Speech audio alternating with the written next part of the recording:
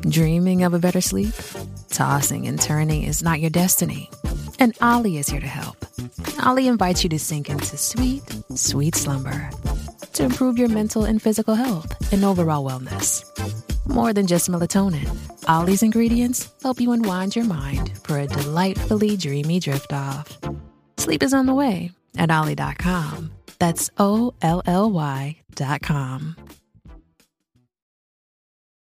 This episode is brought to you by JLL. Get an insider view into the world of commercial real estate with JLL's podcast, Trends and Insights, the Future of Commercial Real Estate. Whether you're curious about making cities more sustainable, the evolution of office space, or AI opportunities, this podcast will help keep you a step ahead. Tune in for candid conversations with business leaders about the biggest trends impacting how we live, work, and play. Subscribe to Trends and Insights now at jll.com/podcast.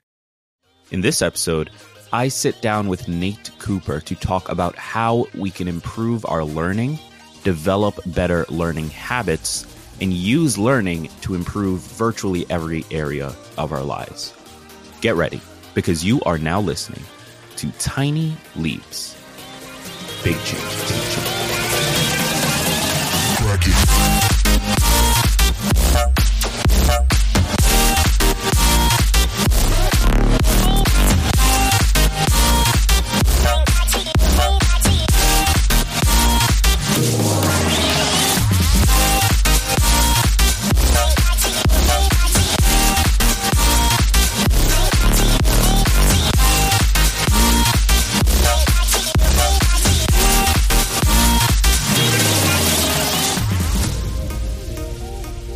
Welcome to another episode of Tiny Leaps, Big Changes, where I share simple strategies you can use to get more out of your life. My name is Greg Clunas, and in this episode, I want to talk about learning. I want to talk about how we acquire skills, how we acquire knowledge, and how we utilize those two pieces of the puzzle to drive improvement in virtually every area of our lives. And in order to do this, I thought, it would be interesting to have someone who is kind of an expert in this space, someone who has taught for many years, who has written books, and just delved deep into this world of knowledge acquisition. So I brought my buddy Nate Cooper on the show. Nate is a teacher, an author, a writer, and soon to be podcaster, because he's working with me to launch his new show called Cut the Learning Curve.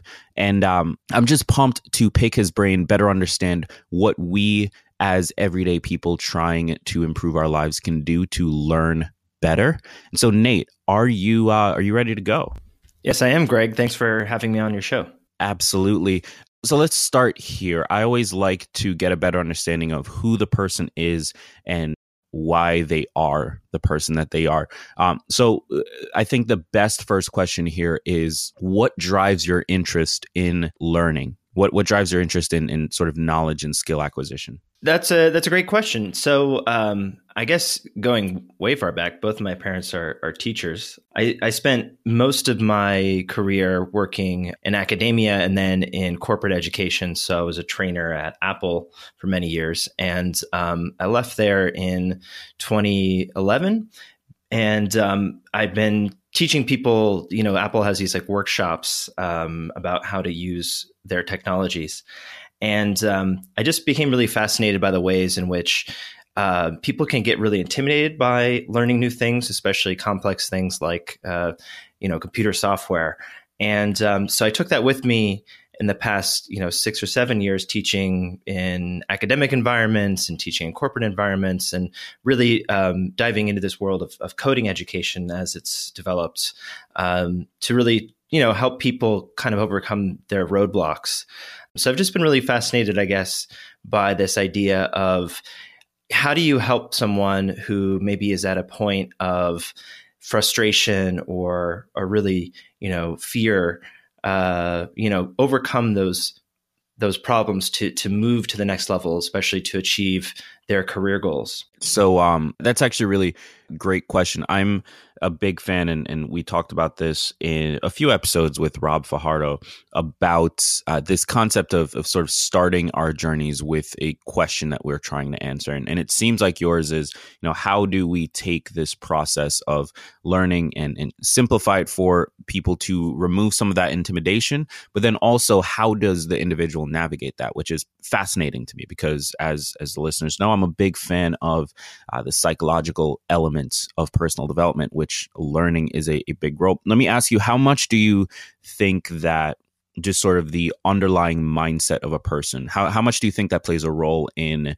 their ability or inability to learn a new skill? If not 100%, then a very, very high percentage. I find basically as I've been teaching people in these like coding classes, oftentimes people would come into the classroom day one and they would say something like, oh, well, I'm just not built for that. I just don't have the brain for that. My brain doesn't work that way. And really all of those statements are what we might call fixed mindset statements. And I know you're really familiar with this idea, Greg. And I was really, as a teacher, kind of searching for ways that I could explain that. And when I found kind of the growth mindset and was able to kind of put a label to what it takes to learn, it was just an eye-opening experience because I'd seen it happen over and over again in the classroom that, it was just like you could tell from day one when somebody was approaching something, being open-minded, that they were going to get something out of the class. Even if they weren't going to be, a programmer, at the end of the day, they were still going to set themselves up correctly to be on the right path and have the right approach. And so, that's really, whether I was teaching a 90-minute class or a 10-week or a 12-week class, I just noticed that those people who had those growth mindset approaches were always the ones finding success. And those who were in the fixed mindset, it was like, just that alone was going to prevent them from learning.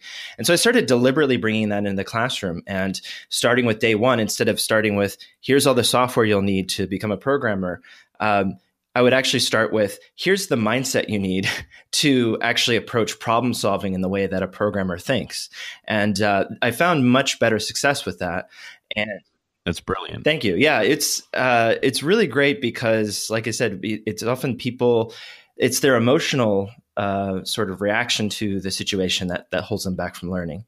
So yeah, I think mindset is a huge portion, if not the biggest portion of learning. Because if you don't have the right mindset, you don't have the prerequisite needed to even start down the path of learning. Right. That makes a ton of sense.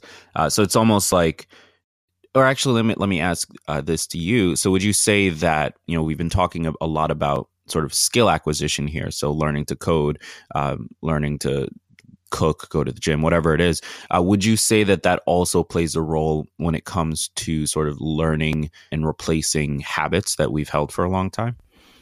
Oh, absolutely. Yeah, because really learning is a process. You're never really going to be done. There's this great quote that there's the book, The Art of War, or the War of Art. Sorry, the Art of War is also a very good book, but War of Art. Basically, he says something like, if you're always asking yourself, am I an artist? Am I a writer? Then you're probably on the right path. And those people who are so sure of themselves that they don't have some doubt or some question, those are the people that are usually faking it. And I'm paraphrasing there, but it's a great book. It's worth exploring. But to me, that's really the essence of learning, right? Because if you are on a path where you are in a growth mindset, you are saying, I am going to become this person, a writer, a teacher, a cook, a chef, like all of these things are going to take effort. And so you always have to kind of push yourself. And so, I think it's really easy when you're not that to, if you're sort of looking from the outside and saying, I want to be that, it looks like it's sort of this set thing. It looks like it's something that, is unattainable because that person has all of these things that I don't have. But really from the inside, it's often that people are constantly evolving and changing and questioning. And that's really what makes them that person. That's really what makes them, have that skill set. Just from my own field, to bring it back to my experience with coding, people always ask, what coding language should I learn? And really what I think they don't realize is that it often doesn't matter when you're starting out, because it's more about how you solve problems that makes you a good programmer. That isn't to say there aren't skills that are more valuable in the marketplace, or if you want to do one particular thing versus another. And there's certainly a lot of things in there, but you're never even going to get to that point if you are not asking the questions at the stage you're at. And so it's not that, at some point learning is just you reach some flagpole and now you've learned a thing. It's that learning is a process by which you are always asking a different set of questions. So you're always kind of looking for, okay, I've done that. Now what do I do? I've done that. Now what do I do? Right. And if you're taking something on as a profession or a skill set or a passion even, you're going to get better if you keep asking those questions. So you do, kind of always want to be learning. And I think this is really what inspired me to move into these other areas of education where, I felt like when I grew up, I went to college and the idea was you pick your career and in 4 years, you know what you're going to do, and then you stay in that career path forever. And the world in which we live right now is not that. We live in a world where the rules are constantly changing, where there are new opportunities and things that we thought were going to last forever, maybe are going by the wayside or evolving. And so being a good learner is, I think, one of the best ways that you can kind of future-proof your career. Asking those questions, how do I get better? How do I get to the next level is really the best way to kind of ensure that you're on the right path. Yeah, absolutely. So there's two things that come to mind here. So I guess I'll sort of tackle the first here first. Last week, we did an episode on the difference between skills and sort of mindset, right? So the whole concept was that skills are a commodity, and the way you view the world, the mindset you bring to the table is where sort of the value differentiation comes. I can't help but think of this concept listening to you, because it's almost like, so if we take the example of a programmer, right? So somebody who's learning to build software applications, they can learn Ruby on Rails or PHP or JavaScript or whatever the language is, and they can get incredible at it. But anybody can go and learn that language, and all of a sudden they're competition for that person, right? On the other hand, if that person becomes a phenomenal JavaScript developer, but is also sort of cultivating this mindset and this approach of continual improvement, continual learning, continual just acquisition of new skills as the technology changes, and is always just sort of in the game because they have that mindset of, learn more and learn better and be better.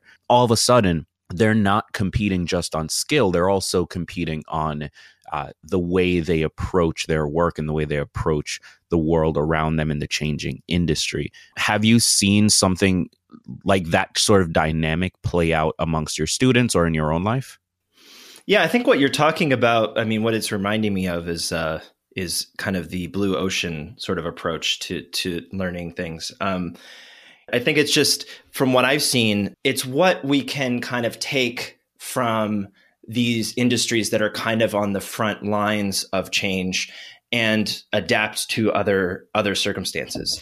I guess in my life, where that's come about is through hackathons, and I'm not even sure how familiar your audience will be with hackathons. It's one of those things that seems massive within the tech industry, but it can often feel like a niche thing outside of it. Just save us the confusion and break down what a hackathon is for us.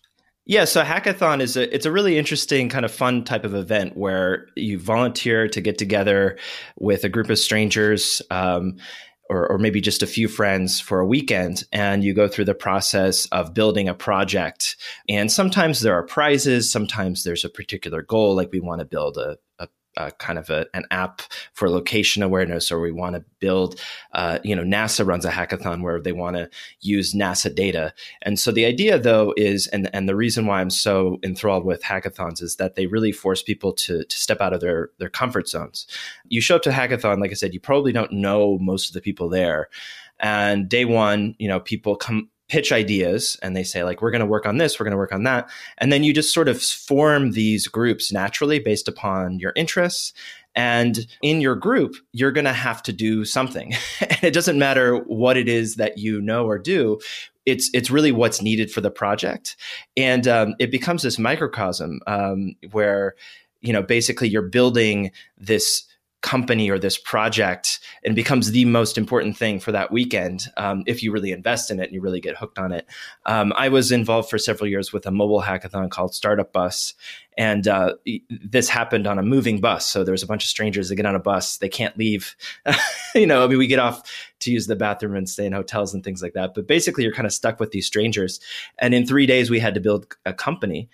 And what I really like about that environment is it sort of forces people out of their sort of regular comfort zone. You might say, well, I know some Photoshop, but I'm not a designer, And the thing is, you get in a hackathon environment and somebody says, we need a logo.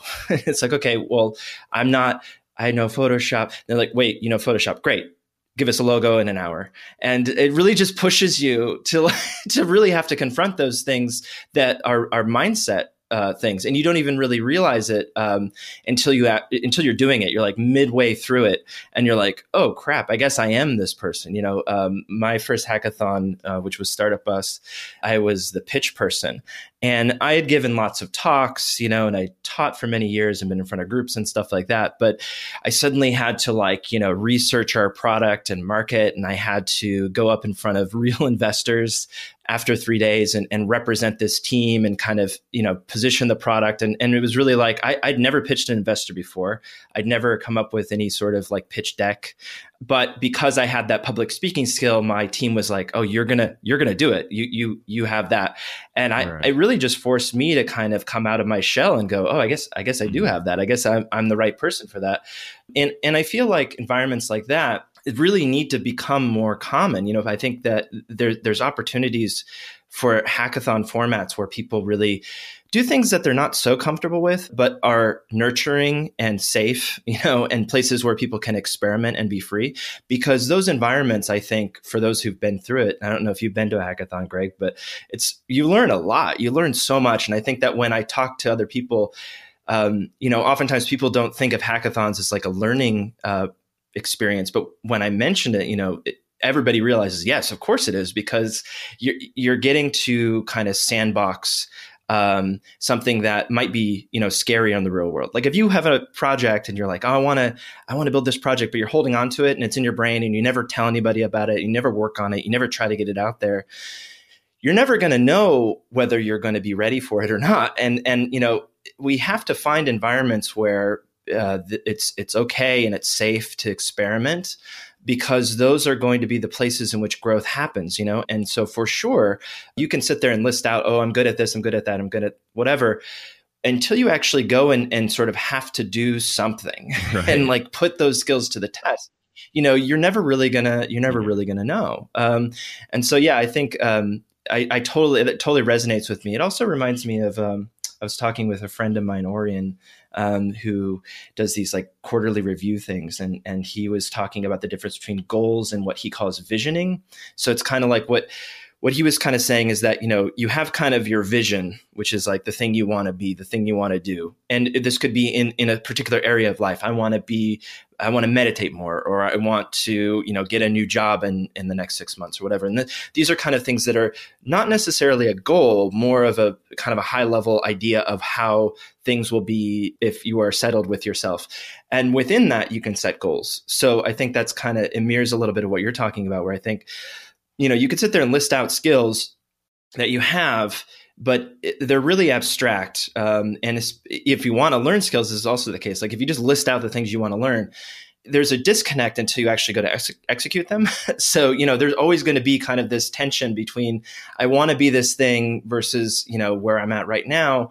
And the way you decrease that gap is, well, you say it in your show name, you take small steps towards that. So, looking for opportunities where you can say, hey, let me try this out. Let me see how I can test. If I think I'm really this good at this thing, or if I really want to get better at it, what's a way that I can go and do that? That's not, the big leap, maybe that's so scary. That's like, you're never going to get to it. But what's like a next step that you can take that will move you in that direction, move the needle just a little bit further so that you realize what's possible and that you're capable of it. And then you can step back and look at it and go, hey, that wasn't so bad. So actually, I love where you're going with this because first of all, jumping back to sort of the hackathon thing, it almost reminds me of this like very small compressed period of time in a safe space to sort of force yourself to learn new things. So you go in and you don't really know the people that you're going to be working with. Not everyone on the team necessarily has the skills required to play out all of the roles they have to do, but you have limited resources, you have a limited amount of time, and so you just sort of have to do it and start learning it on the spot and be forced to take that first step, which the beautiful piece of taking the first step, when you go from 0 to 1, it makes it much easier to go from 1 to 10. So in your case, with that hackathon example that you gave, if you then decided, hey, you know what, I really enjoyed that, let me go learn everything about how to pitch startup products. All of a sudden, it's much easier to jump into because you've done it once and you've started that process. And then the second piece of sort of where you're going with this, or my interpretation is, I love this concept of, just taking what it is we want to do, breaking it down to the smaller steps, which, I mean, I built an entire show around that. So of course I love that. But then adding, and it's funny, I did an episode on this last week too, is the last episode of 2017, adding this sort of shortened timeline to it, right? So instead of setting a resolution that your due date is the following year, set a resolution that lasts 90 days. And by the end of the first 90 days, like you have to look at the results and maybe you don't accomplish it, but because you set a compressed timeline, just like with sort of this hackathon example, you're forced to take action sooner. You're forced to do things faster and start to make progress rather than spend all this time thinking about it. For sure. Yeah, I just did this process myself where, I mentioned the quarterly review thing. And, people think, about like, is this year, like a yearly resolution? This year is the year I'm going to do whatever. And I did this process, again, through Orion. He organized this group. And it was like, what are you going to do in the next 3 months? And what I realized, I was really surprised by what I put down in terms of my goals, because, if I think about a year, it's such a long time span, I kind of, think like, oh, this is where I'd like to be next year. These are some really big overarching things. This is, if you have a longer span of time, if it's so short, you realize that, okay, what can I do today or tomorrow? And we can often under or overestimate that. But I think this middle period, like you said, 90 days, I think is great, because it's like, I was surprised when I actually had to do that. I put down a different goal than I would have thought I would have in a year span time, or even in a week or a month span of time. And so, I think that looking for these sort of middle tier steps, because if you're of the mind, I think step one is you have to have that growth mindset. Once you have the growth mindset, you have the prerequisite to move. And then the next step is that you sort of test and you iterate. So, and I talk a lot about this in the podcast, is that the idea is that you're always kind of like going between either searching for and gathering information, or you're executing or you're taking steps. And I think that both of those things are important to the process of learning and the process of growth. It's oftentimes we can feel like we're sort of stuck on a single path. And in those times, it's important to take a step back and to reevaluate. And, and then other times you're kind of evaluating, you're thinking about it too much, and what you really need to do is execute. But really the two together are what help, kind of iterate and improve on a process. So Nate, so the podcast is called Cut Your Learning Curve, Hack Your Brain to Learn Better and Get the Career You Want. Tell me a little bit about the show. Yeah. So basically, the idea of the podcast grew out of a lot of the stuff I've been writing in the past year about stuff I've learned in the classroom. I mentioned earlier that I started deliberately bringing in growth mindset to the classroom. And I also got really deep into some topics like design thinking and the dual system process theory in psychology. And so I've been reading a lot about the brain. I also really got heavily into meditation in the past 2 years. And just started to think about how all of these different influences helped me as an instructor, and also helped to explain some of the things that I find that challenge people when they're trying to learn a new skill. So it's basically just in the past, kind of year, trying to write through and work through a lot of these ideas and really codify them. And so I'm developing, frameworks to help people learn better, and also, using heuristics that I've found that work well for other people to learn. And I think, it's basically the podcast is me exploring different topics that I've learned that really apply when it comes to people wanting to learn a new skill. Got it. It seems like, is it going to be very, kind of like the underlying philosophy of learning better, or more sort of the execution and practice of learning better, or sort of a combination of both? I think it's really the combination of both. I think that, one person in your group asked about habit forming, and habit forming, and, the stuff I've read about that, I think really does apply quite a bit to learning, in as much that I think a lot of the ways that you set habits is based around how well you kind of know how your brain works and how best to set yourself up for success. But it's also a lot of just groundwork to sort of open yourself up to new possibilities. So that growth mindset that you brought up, which I think is the prerequisite for it. So yeah, it's a little bit of both. I mean, I find the brain really fascinating, but I'm not sort of formally trained as a psychologist or neurologist. I just read a lot of that stuff. What I'm trying to do is take some of those ideas and bring them down into what I've seen in terms of just practical applications in the classroom. And, helping people kind of develop frameworks. Because at the end of the day, and this is probably going to be similar to how I would answer a lot of questions in regards to learning. Learning is very personal. And I think that educators, we talk about this a lot, but, it's one of those maybe things that doesn't always come across in terms of, being communicated well to the student. There's this idea of a personal learning path, or, scaffolding, which are things that instructors kind of use on the back end to talk about how students learn. And, what I'm noticing is that, with all of these different possibilities going on, just in terms of access to education, it's becoming more personalized, or at least potentially more personalized. I think the access to information is so insanely useful and vital, but we as ourselves as learners don't really think like teachers, and really I think some of these things that, we talk about in terms of student growth paths and things, that when you kind of personalize it and you internalize it, and you're able to kind of build a system that works for you, you're going to be able to track progress better. So that's really, I think, why I think it's important to get this stuff out there, because teachers talk about this stuff all the time. And I just don't think it's really well known, outside of that world. Does that make sense? Yeah, that makes perfect sense.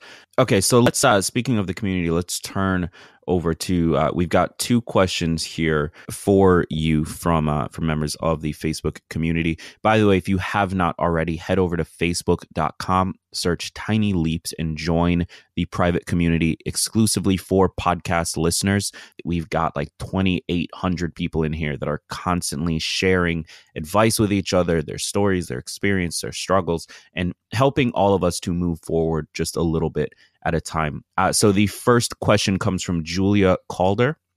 Julia says, is it beneficial to use kitchen timers, countdowns, etc. for self-development tasks such as journaling, exercise, meditation, and more? Or does that put an unhealthy and unnecessary amount of pressure on ourselves? So I've got my opinion on that, and I'll jump in afterwards, but I'm curious to hear your thoughts. Yeah, I'd love to hear your thoughts, Greg. I think it's an interesting thing that she brings up the topic of pressure, because I think that that's really good to think about.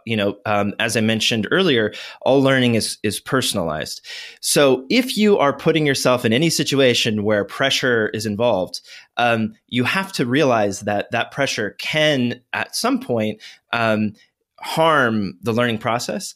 That doesn't mean that all learning is easy. And in fact, some learning is going to be quite hard. And this is where some of the psychology behind it, I think comes in handy. I've used Pomodoro quite a bit. Pomodoro is the sort of technique of setting a timer and then doing a burst of work. And there's a couple of things that I think I found it very helpful, I have to say. And there's a couple of things that I think help me make sense of that. One is this idea of maker versus manager time, which I think is a really important concept. If you haven't heard of it before, there's a great blog post if you search on it. But basically this idea that when you are sort of managing yourself or managing other work, there's sort of a manager mindset that you put on, a manager hat. You're scheduling time and you're answering emails. You're doing a lot of little tasks, but the tasks are not very deep. They're very quick, and you can go through a long list of them in a short span of time. Whereas maker time is quite different. It takes a little bit longer to get into, and really what it's I think most related to in psychology is the flow state. So if you've ever heard of the flow state, it's basically this active engagement that you find. And you can do it in almost any kind of activity, but it's kind of this universal sort of psychological concept where basically you're starting on a task and you hit a stride, and it's something that you're so locked into that almost the whole world fades away, and you're just kind of focused on that one task. And this kind of maker time, this sort of flow state, is much kind of harder to get into unless you kind of figure out ways to enact it. So one, you have to know what flow is, and then you have to figure out the conditions in which flow will work to your benefit. And so Pomodoros and using a timer to chunk up your time, and usually the idea is that you're doing larger chunks of work time, I think they're going to work best if they can engage a flow state. If you are feeling a lot of pressure, so much so that you're not even thinking about the task at hand, that's not going to work for your benefit. So they're going to work well if you know what flow is and you can figure out ways to engage it. Now, the other thing I just want to say really quickly on this is that there's sort of two systems in your brain that work for or against you. There's the system one, which is more automated, more unconscious, and very quick to do tasks. And then there's the problem-solving system two, which is effortful and takes energy and resources, and it actually requires more calories, and it burns out more quickly. When you start something new, your system two is more active. So it's very effortful, it's very hard, and your brain is very focused on that thing. Once you start to get to know something, and once you start to kind of pass over that hurdle of getting into the flow state, you're going to actually go much more quickly. So the thing is that both of these systems are in your brain kind of working for and against you at different times. They're both going to be working for your benefit overall. But whether or not you can, actively engage flow and how quickly you can get into flow is really dependent on the task at hand, how many times you've done it, whether you even know what a flow state feels like. So, I would certainly say, like I said, pressure is not in itself good, but effortfulness and working and understanding that effortfulness that you're working towards that will be reduced over time with practice, that is a good thing. So, that's one thing I really like about doing the kitchen timer thing is that, sometimes I just don't want to do the task. And until I sit down and do it, I'm not going to just confront that sort of unnatural sort of, resistance that I have to doing it. But once I start doing it, I'm going to go into flow and then do it more quickly. Does that make sense? Yeah, that makes perfect sense. And my view on it is pretty similar. I would basically just say, embrace the pressure and pay attention to what it's doing for you. And what I mean by that is we've talked on this show before about the differences between eustress and de-stress. Eustress is pressure and stress that sort of pushes you in a positive direction, and de-stress is the one that sort of causes you to break down and be unable to take action or do anything that is productive. The truth is that these systems, kitchen timers, putting countdowns, putting limitations on yourself, sort of compressing that time, does add pressure. And there's no way around that. It does add pressure. That's the whole point of it. However, that pressure doesn't necessarily have to be a bad thing or a good thing. It's just a thing. And so you can choose to embrace the fact that it's going to add pressure to the situation and use that to generate some adrenaline and sort of drive you forward. Or if it becomes too much pressure, as sort of Nate alluded to, and it's causing you to not be able to move forward and not take action, then in that scenario, maybe don't set the timer. The other point that I want to make that is sort of just reiterating what Nate touched on in the end is that sometimes it requires a little bit of pressure in order to get yourself to do anything. And this is an important piece, sometimes setting a kitchen timer for 24 minutes, as is standard with the Pomodoro, is not pressure at all. And what I mean by that is, if I need to sit down and write my book, this is a task that I struggle to sort of do because it's so overwhelming.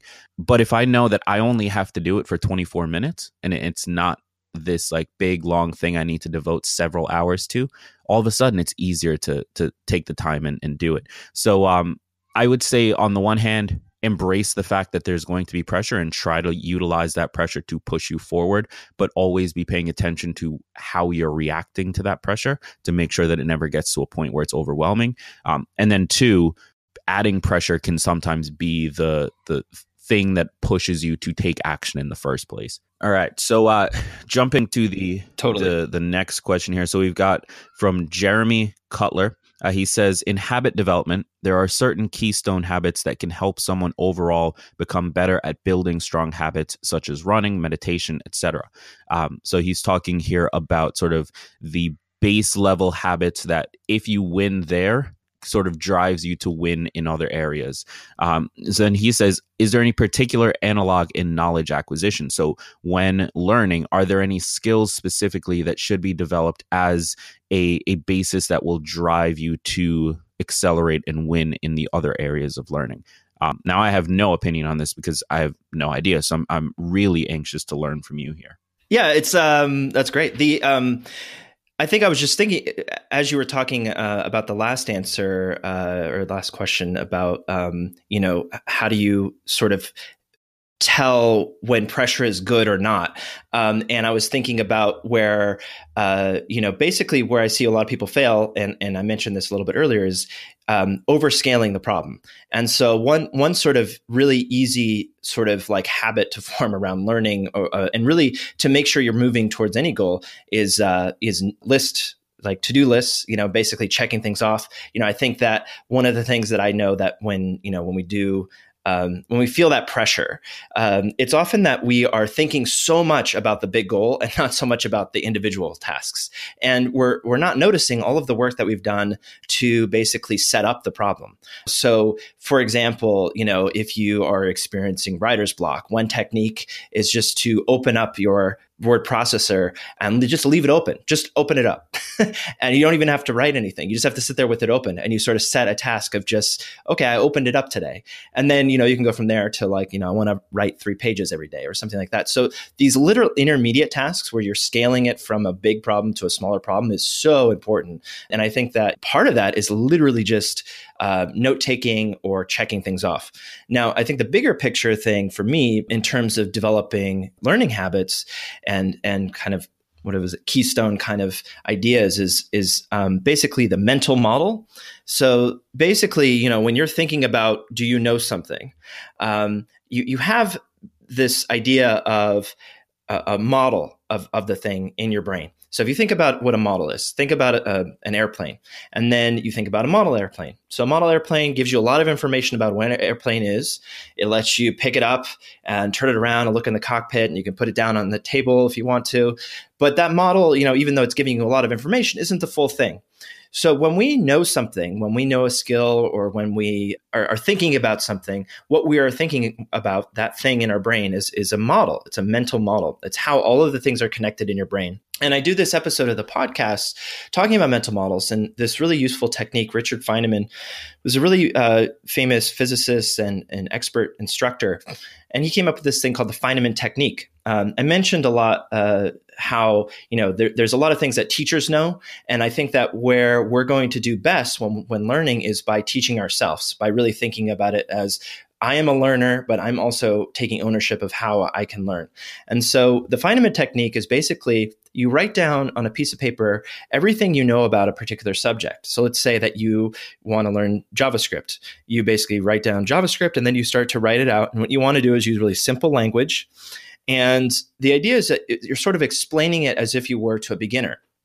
And as you're writing it down, you're going to make a note anytime you notice that there are gaps in your understanding. And these gaps are where you can go back and you can learn and read more. And you're going to go back and forth multiple times, and then you're going to kind of keep going back to this process of writing it out. So basically, if you know a concept, and this is kind of paraphrasing Feynman, is that you're going to be able to explain it to the average person with relative ease. And so if you're looking for kind of milestones with learning, you're going to have to do these sort of self-assessments, another kind of teaching term, where you're sort of breaking down the concept and checking in with yourself as to how much you know it. So it's kind of a two-part thing that I'm talking about. One is that make sure you're scaling the problem to the level you're at. So you might say, well, I know nothing about JavaScript. Well, if you know the word and you know that it works in a web browser, even something like that, those little things can actually, that is your mental model, then you can go and read about it. And then you try to basically write it out, and you start to basically re-explain it and rewrite it out. You don't want to just paraphrase too. I think this is a key concept, is you're trying to actually strengthen those connections in your brain of how you think of that concept. And by sort of explaining it to yourself or explaining it to someone else, you really are doing that kind of to-do list. You're really doing that checkoff of like, hey, how good am I at this right now? Or where do I want to be? At every stage of learning, you're going to have to ask those questions. So I think that that's really the idea of being a lifelong learner, is that if you're always asking the right questions and you're always looking for the next problem to solve, then you're probably on the right learning path. So I would say if you haven't done the Feynman technique and you want to learn a particular skill, it's a great place to start, because you're definitely going to be able to figure out what you don't know about a topic when you try to explain it. But then also just kind of making sure that you're checking in and keeping track of your progress is going to help you not feel that pressure and not feel like you are just never reaching your goal. Because even those intermediate tasks of opening your word processor or sitting down with the book, all of those things are going to be steps along the way. Even if what they're teaching you is just that isn't the best book for you, you want to make sure you track and you reward your progress as well. Does that make sense? No, yeah, absolutely. That makes perfect sense. So, Jeremy, it sounds like, the best thing you can build from sort of a pillar, I guess, is to focus on your models of learning. So using things like the Feynman technique, or just sort of developing your mental models around learning, seems to be the best way to accelerate your learning in the particular areas you might care about. So, Nate, I want to take a moment to thank you for coming on the show. I've learned a ton here, and I know that the listeners have as well. To you guys out there, the show is called Cut Your Learning Curve. You can find it on Apple Podcasts or wherever you get your podcasts. I would recommend heading over there right now. This show is wrapping up, so just do a quick search, Cut Your Learning Curve, or search Nate Cooper. And head over there and just take a listen and consider subscribing, because you've heard that Nate is an incredibly intelligent and well-versed learning and sort of knowledge acquisition expert. And I've listened to the first couple episodes of this show, and it's fantastic. There's going to be incredible value delivered through that. And so I'm positive it'll become one of your favorites. It's definitely one of mine. So head over to Cut Your Learning Curve. Just do a search for it wherever you are listening to this. And with that said, Nate, again, thank you so much for coming on the show, for sharing your knowledge with us. And remember that all big changes come from the tiny leaps you take every day.